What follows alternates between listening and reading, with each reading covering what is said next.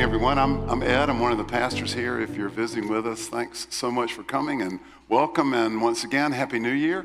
As Jordan said, we're in a series of conversations that we've called Set Sail. And the analogy that we're using is, as we think about our spiritual life or our emotional life, there are kind of three modes of transportation. There are three ways that we can go after it.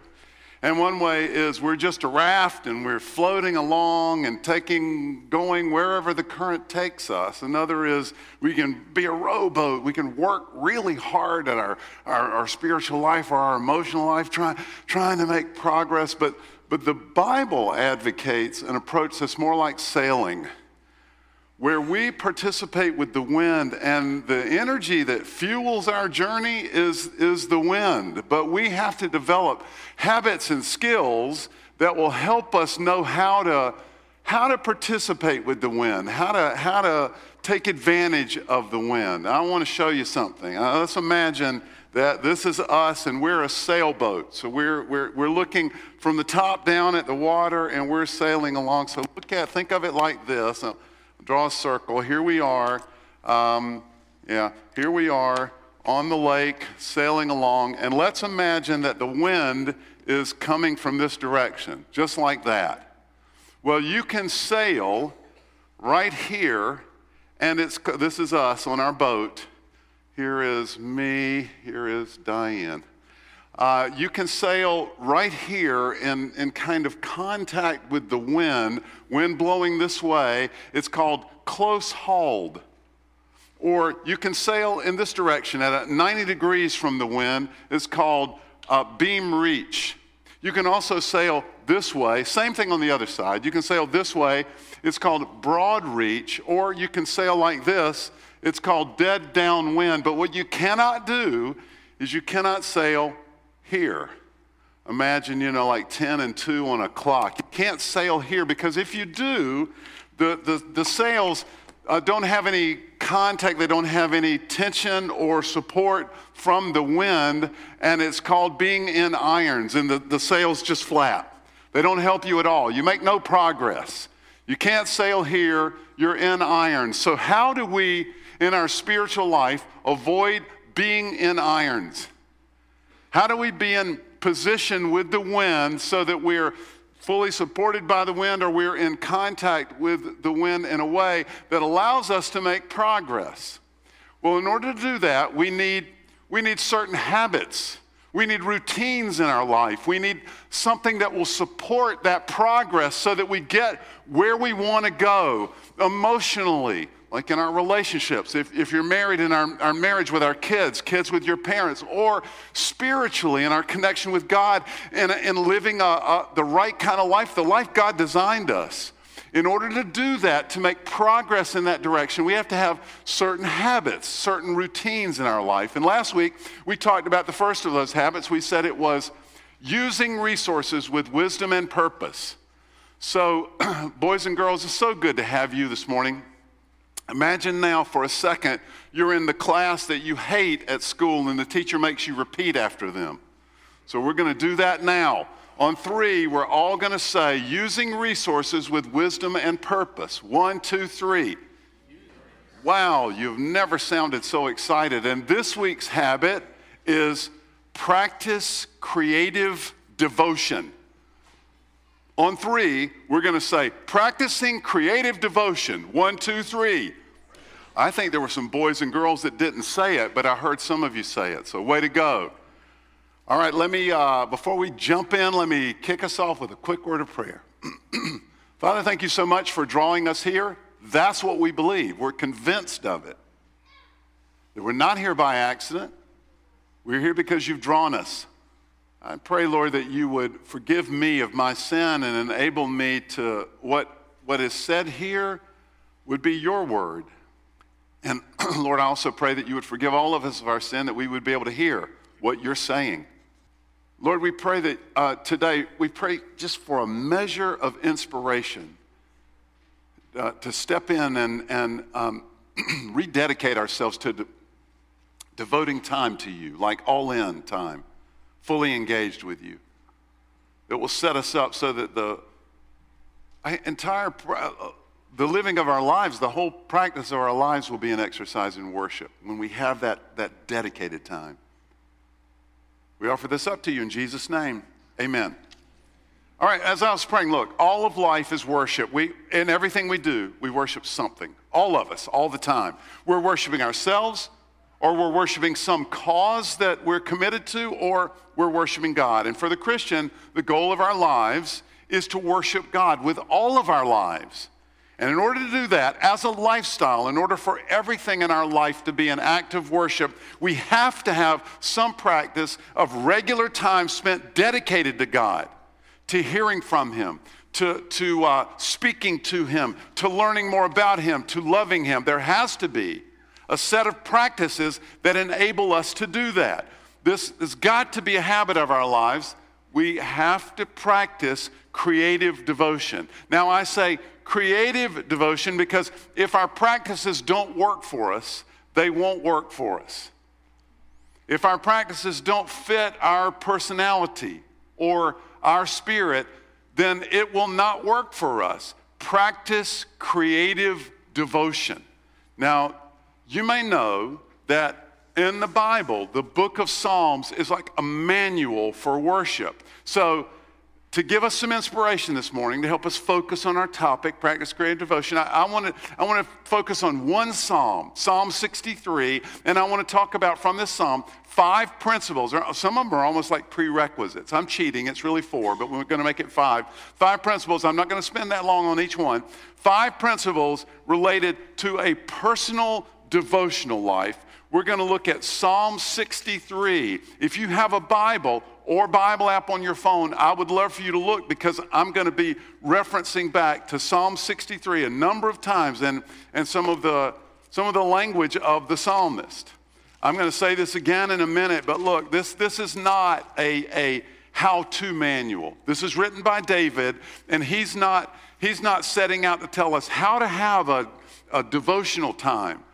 This is just a poem of love to God, and yet in that poem, he reflects several practices in his own life that are part of his devotional life. So Psalm 63, and let's go old school and stand out of reverence for God's word. It will be on the screen.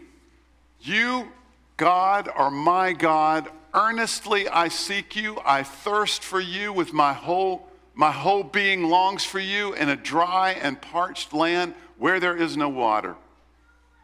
I have seen you in the sanctuary and beheld your power and your glory. Because your love is better than life, my lips will glorify you. I will praise you as long as I live. And in your name, I will lift up my hands. I will be fully satisfied as with the richest of foods. With singing lips, my mouth will praise you. On my bed, I remember you. I think of you through the watches of the night. Because you are my help, I sing in the shadow of your wing. I cling to you. Your right hand upholds me. Those who want to kill me will be destroyed. They will go down to the depths of the earth. They'll be given over to the sword and become food for jackals. But the king will rejoice in God. All who swear by God will glory in him, while the mouths of liars will be silenced. All right, you may be seated. 5 principles that spill out of this related to our personal devotional life. Personal devotional life, creative devotional life. I'm talking about a regular time we set aside. For me, it's every day. When I'm doing something, I'm reading the Bible or I'm praying or I'm doing something that helps me connect with God, hear from Him, listen to Him, love Him, learn more about Him. Personal devotional life, number 1, requires that we recognize our need for God. I know that's obvious. If you came to a place like this, you know this, but let's rehearse it. Oh God, you are my God, the psalmist begins. Earnestly I seek you. Among a pantheon of available gods and available causes and outlets, by the way, it's you that I seek out. Jesus said it like this, the first and greatest commandment, order your whole life around this. Love God with your whole being. Personal devotion requires that we recognize our need for God at all times and in all circumstances. We need God. But we will not devote ourselves to him until we recognize that need. A number of years ago, I had a friend who had a heart attack, and I heard him talking about that a long time later. He said one of the most compelling things that had happened to him through this period was he had somebody come visit him in the hospital and say, was it a good heart attack? And he thought, was it a good? What? Is there such a thing? And this person, of course pointed out, well, if it changes your lifestyle and your life habits so that you're more healthy, it could very well be a good heart attack. And in his case, it was. It was a pretty mild heart attack, and it was a complete reset for him. He reset the way he ate, the way his sleeping habits. It became a very good heart attack for him. He needed that heart attack. It got his attention. In the same way, we need God. And sometimes our even difficult circumstances will remind us of that. We won't devote ourselves to him until we know that we need him. The Hebrew word in verse 1 is shahar. It means to long for or to look for early and diligently. Earnestly I seek you, our translation has it. At all times and in all circumstances, we need God, and we will not devote ourselves to him unless and until we recognize that need. I have a young friend who had a very serious health scare some time ago. He texted a group of friends, and he said, hey, I'm scared. Here's what's happening. I've been crying out to God. Please pray with me. Here's my prayer request. And on that text chain, same thing. Someone reminded this friend that Jesus would be very pleased with his response in this circumstance, so it was all good. Now, when you first read that text, it sounded a little off, but think about it. I think Jesus would say on that text, I'm so sorry that you're experiencing this trauma, but remember, you're actually in a good place right now. You've been reminded how desperately you need me. You've recognized that there's no other solution here, and that's good, because you could have run to many other kinds of solutions, but you've come here, and that's a good thing. There are those of us who get to desperate spots and we reach for something that will help us deny or distract from our circumstances. We reach for some kind of alternative. The miracle is that we don't all do that all the time, but there are those of you who are incredible examples of that miracle. You recognize your need for God and you lean into that need even in the worst times. Personal devotion requires that recognition. Personal devotion requires that we recognize our need for God. That's the starting place. Secondly, this is the cheating part.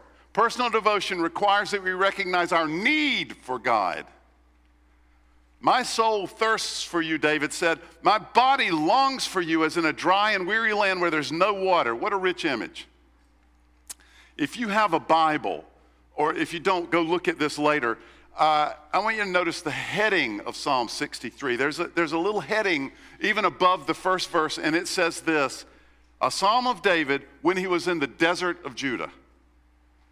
Listen, ancient Near Easterners understood hunger and thirst in a way that few of us understand it.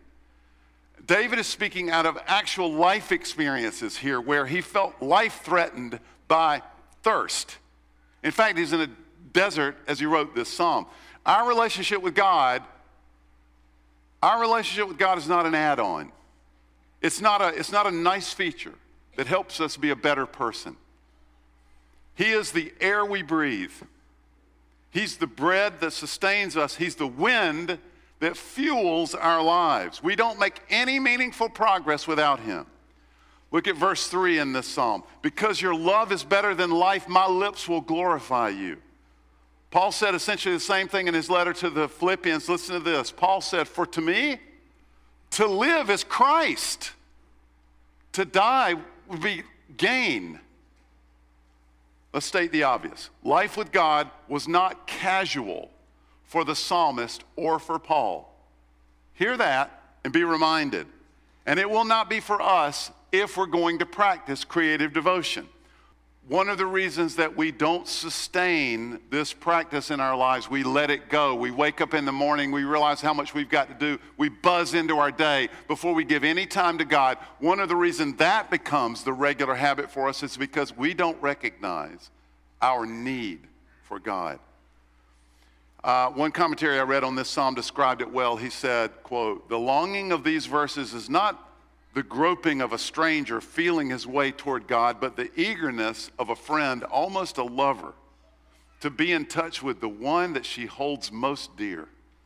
We need God." As I noted, some of us think of our religion as a nice add-on. It's like it's a great addition to an otherwise groovy suburban life. Boys and girls, if I'm resurrecting the term groovy, by the way. In fact, that's a pretty normal way of approaching religion. It's a great feature. It makes us a better person, will make us a better family. In general, we have very good lives. We should be mostly satisfied with our groovy suburban circumstances. If we could just find the right add-on, then our lives would be pleasant indeed most of the time. In religion, that's a very good add-on. But that kind of approach is far too casual for someone who is personally devoted to Jesus Christ.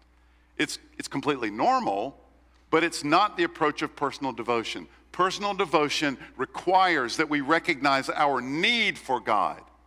I don't know if you have seen the movie Castaway, but Tom Hanks plays this guy who is alone on a deserted island, and his first night, he's thirsty and he needs water, among other things. He's also scared, and he starts hearing this thump in the sands. He wakes up and he wonders what it is and who it is.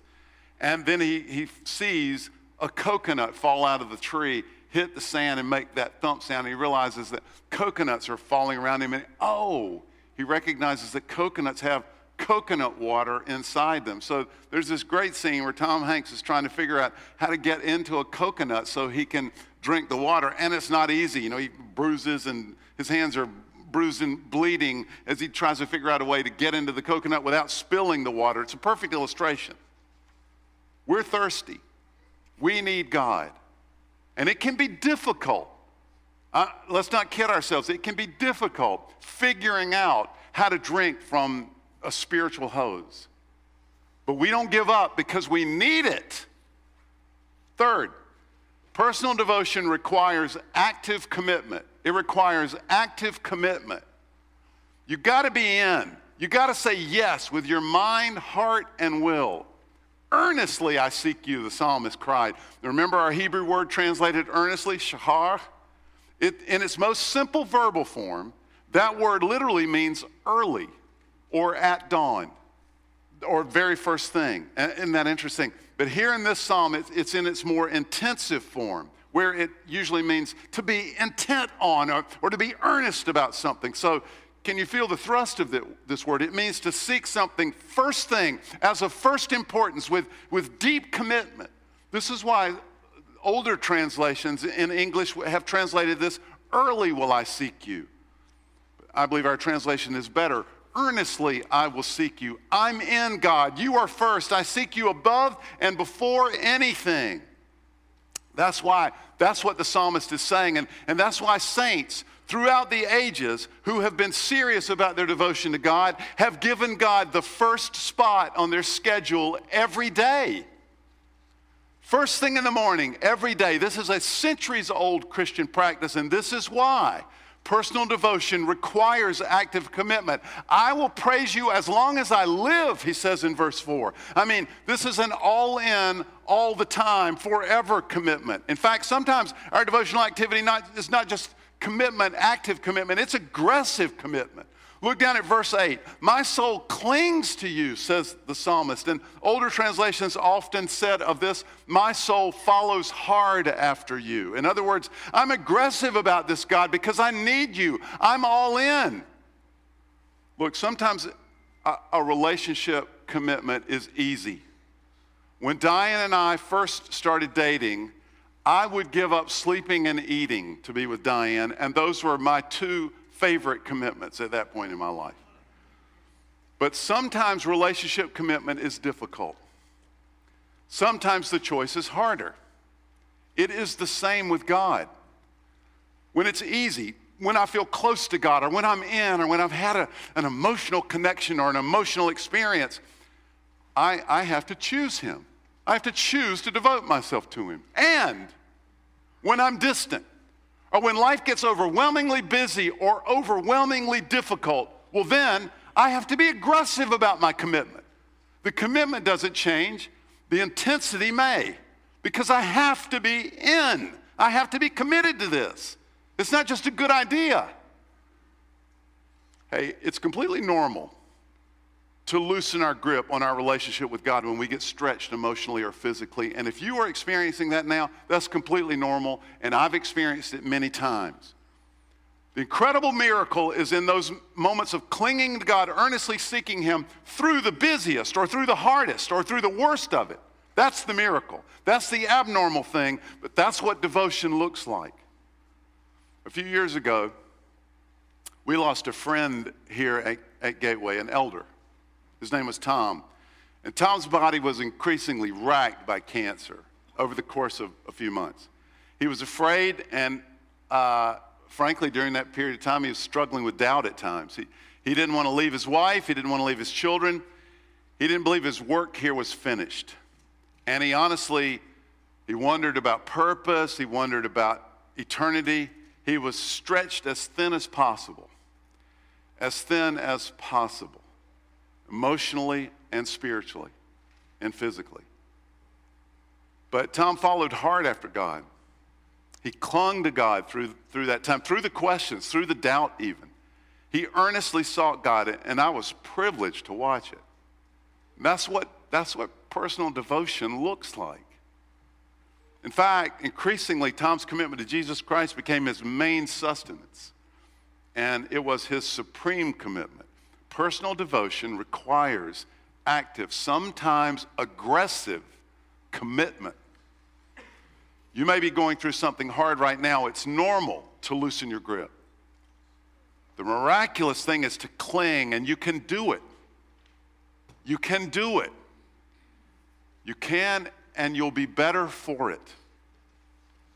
Here's what we're saying. If we're going to make emotional and spiritual progress this year, if we're going to get where we want to go, where we were designed for, if we're going to get to the life that's beating within us, that God has placed in us, then we will have to practice creative devotion. And practicing creative devotion requires that I recognize my need for God. It requires that I recognize my need for God. And it requires active commitment. Fourth, the habit of personal devotion requires specific spiritual practices. It has to be more than just an idea or a feeling. Personal devotion requires spiritual practices, actual routines, to-do lists. Remember, the habit we're talking about is to practice creative devotion. So we will need some practical routines, and we will need to try different things to get there, because if it doesn't work for you, it will not work for you. That's the creative part of the habit. It has to be more than good intentions. We need actual routines and practices that will help us. That's the practice part. And they need to be done in ways that actually help us. That's the creative part. So I want us to, let's think about prayer this morning. Now, look, there are all kinds of ways that you can pray. I recognize that this next minute and a half is going to be a little bit artificial. Come on. But we're doing this for the boys and girls among us. The boys and girls from 8 to 90. So we're going to try just different modes of prayer. Let's do that. Why don't you stand with me? This is going to be a little shocking to some of you. Others of you, a really good reminder. But do you know that you can walk while you pray? In fact, I love the habit of prayer walking. Walk around my neighborhood and pray. It helps me. I'm adult ADD. So for me, often my prayer life, when I'm trying to sit at a desk and pray, my prayer life is, God, good morning. Today, who's that out there in the cul-de-sac? No, God, thank you. Oh, I've got it. You know what? I got to get gas before. So it helps me. Something to move helps me. So we're going to say, Pete, go to the next slide. If you need help, this is the Lord's Prayer. Literally. Boys and girls, you're included. I want you to take 30 seconds, be as focused as you can. I know it's weird, you're in a room full of people. But find a space, the row in front of you or right outside your row. You're going to walk for 15 seconds while you're saying the Lord's Prayer, just silently to yourself. You're going to have to keep your eyes open because you don't want to run into people. But if you can close your eyes, then do so. I'm not kidding. 15 seconds, you're going to move and you're going to say the Lord's Prayer silently to yourself. Our Father who art in heaven, hallowed be your name. You don't have to, I'll stop you. If you're not through the whole thing, that's okay. But I literally want you to move. Now, for some of you, you think this is especially stupid. I get it. So just take 3 steps and then come back 3 steps. But I want you to move. All right, go. Now, sit down. Point of the exercise is you can actually walk and pray. Now I would like for you to get up to as close to the front of your chair as you can so that you're sitting at the front edge of your chair. And I want you to either be like this or hands in your lap. I want eyes closed, head down, and I want you as focused as you can be. If you need the prompt of what's on the screen, do it. But again, I want you to pray the Lord's Prayer. And this time, with each phrase of the Lord's Prayer, use that as a prayer prompt. So be as far up on your seat as you can be. And head down, focused. Use this as a prayer prompt. So our Father who art in heaven, then take 2 seconds and just offer that up. Praise him. And then your kingdom come, your will be done. Then pray that into that, surrendering to his kingdom, his will. All right, go. In Jesus' name, amen. How are we doing, boys and girls? Okay, one more.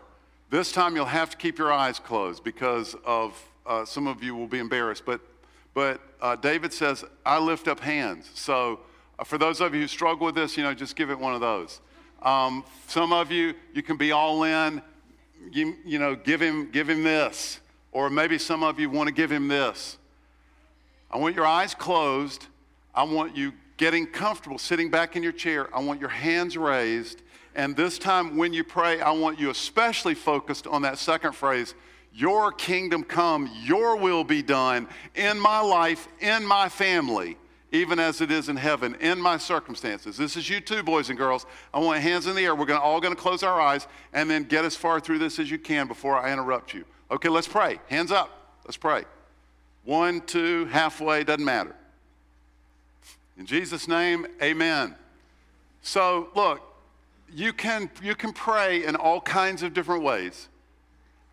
What you have to do is pray in a way that works for you. It has to be more than intention.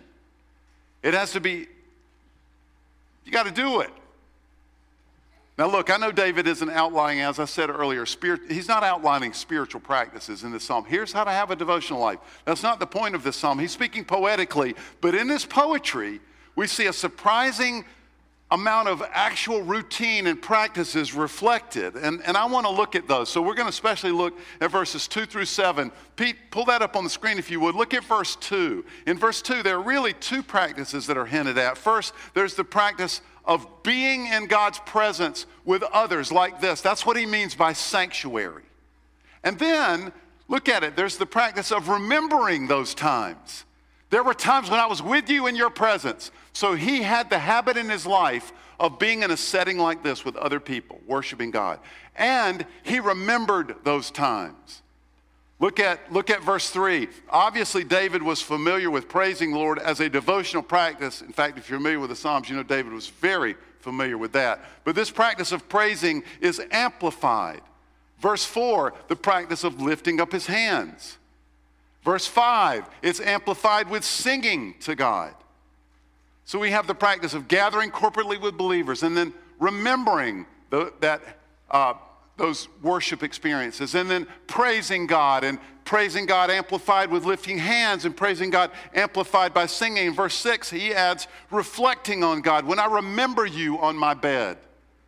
Obviously, the psalmist had times of actively turning his mind to God, probably early in the morning and late at night. And then, verse 6b, he adds meditating on God. He turns some thought over about God over and over in his mind. Then again, in verse 7, he adds singing to the list once again. He even has a note here about remembering God through the watches of the night, and that was different times of the night when the guard would pass by, all clear. Those were the watches of the night. And there were times when through the night, David would pray in the watches of the night that would remind him to praise God, to offer what's coming up this day. Again, the psalmist didn't write this as a technical list of things that he does to stay in a relationship with God. This is just an outpouring of his heart, but that makes it even more powerful to me. The practice of devoting ourselves to God, the habit of being in relationship with him, it will take on practical routines, regular habits. Good intention is not enough. This isn't an exhaustive list, of course. The idea is for you to build your own list. It will center on prayer and Bible, but that will not be all it is. Personal devotion requires that we practice creative devotion. It requires that we find ways, as Paul put it, to never let our zeal for the Lord be lacking. Never.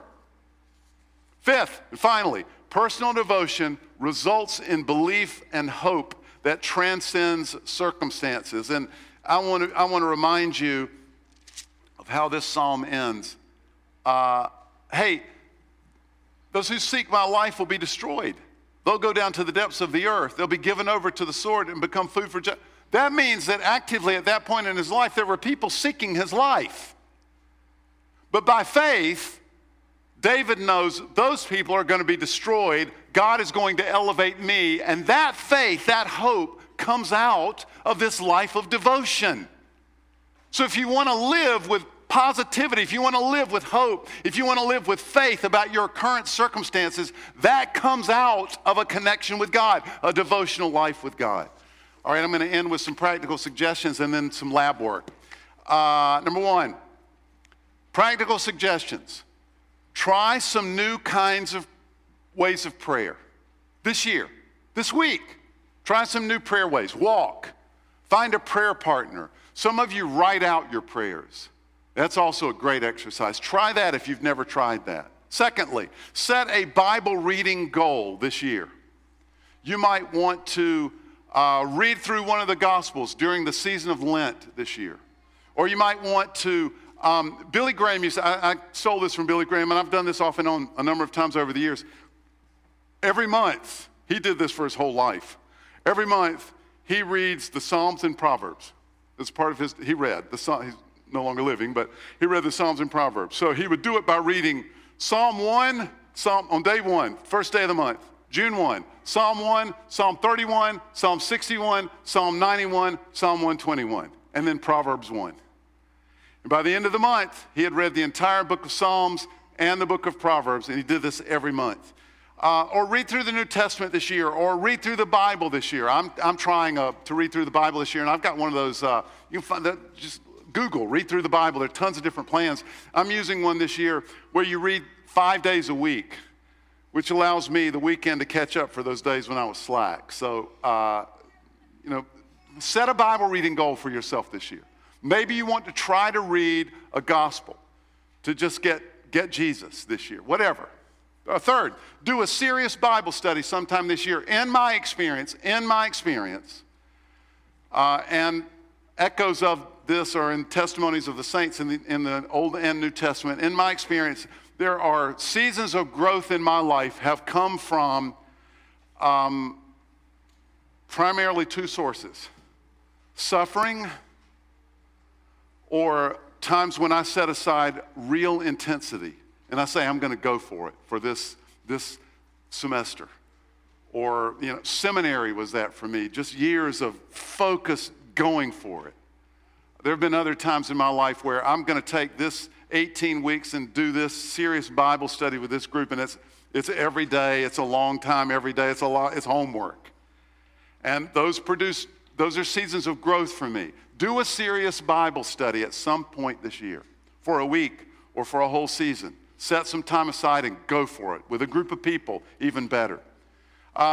Fourth, I already talked about this last week. Take a one-day retreat sometime this year. Fifth, set a Sabbath goal for you and for your family if you're married with kids.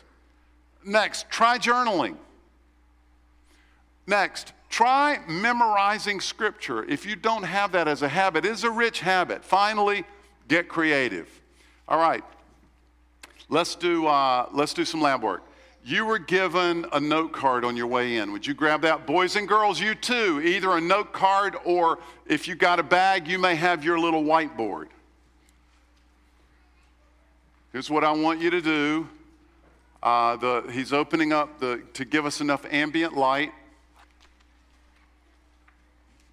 I want you to draw something for me. So I'm going to give you 15 seconds. I'm serious. You're going to draw something on your note card. Here's what I want you to draw. You think about this for a second, and then I'm going to give you a couple of examples. I want you to draw on your note card, what does your life look like when you are close to God? Boys and girls, I mean you too. I know that's weird. Hold on, I'll give you some examples and help your thinking. But what does your life look like when you're close to God? Yeah, what? You got this. All right, Pete, pull up the next slide for us, if you would. I asked Gina and Michelle this in staff. So Gina saw herself, and there's the sun in front of her.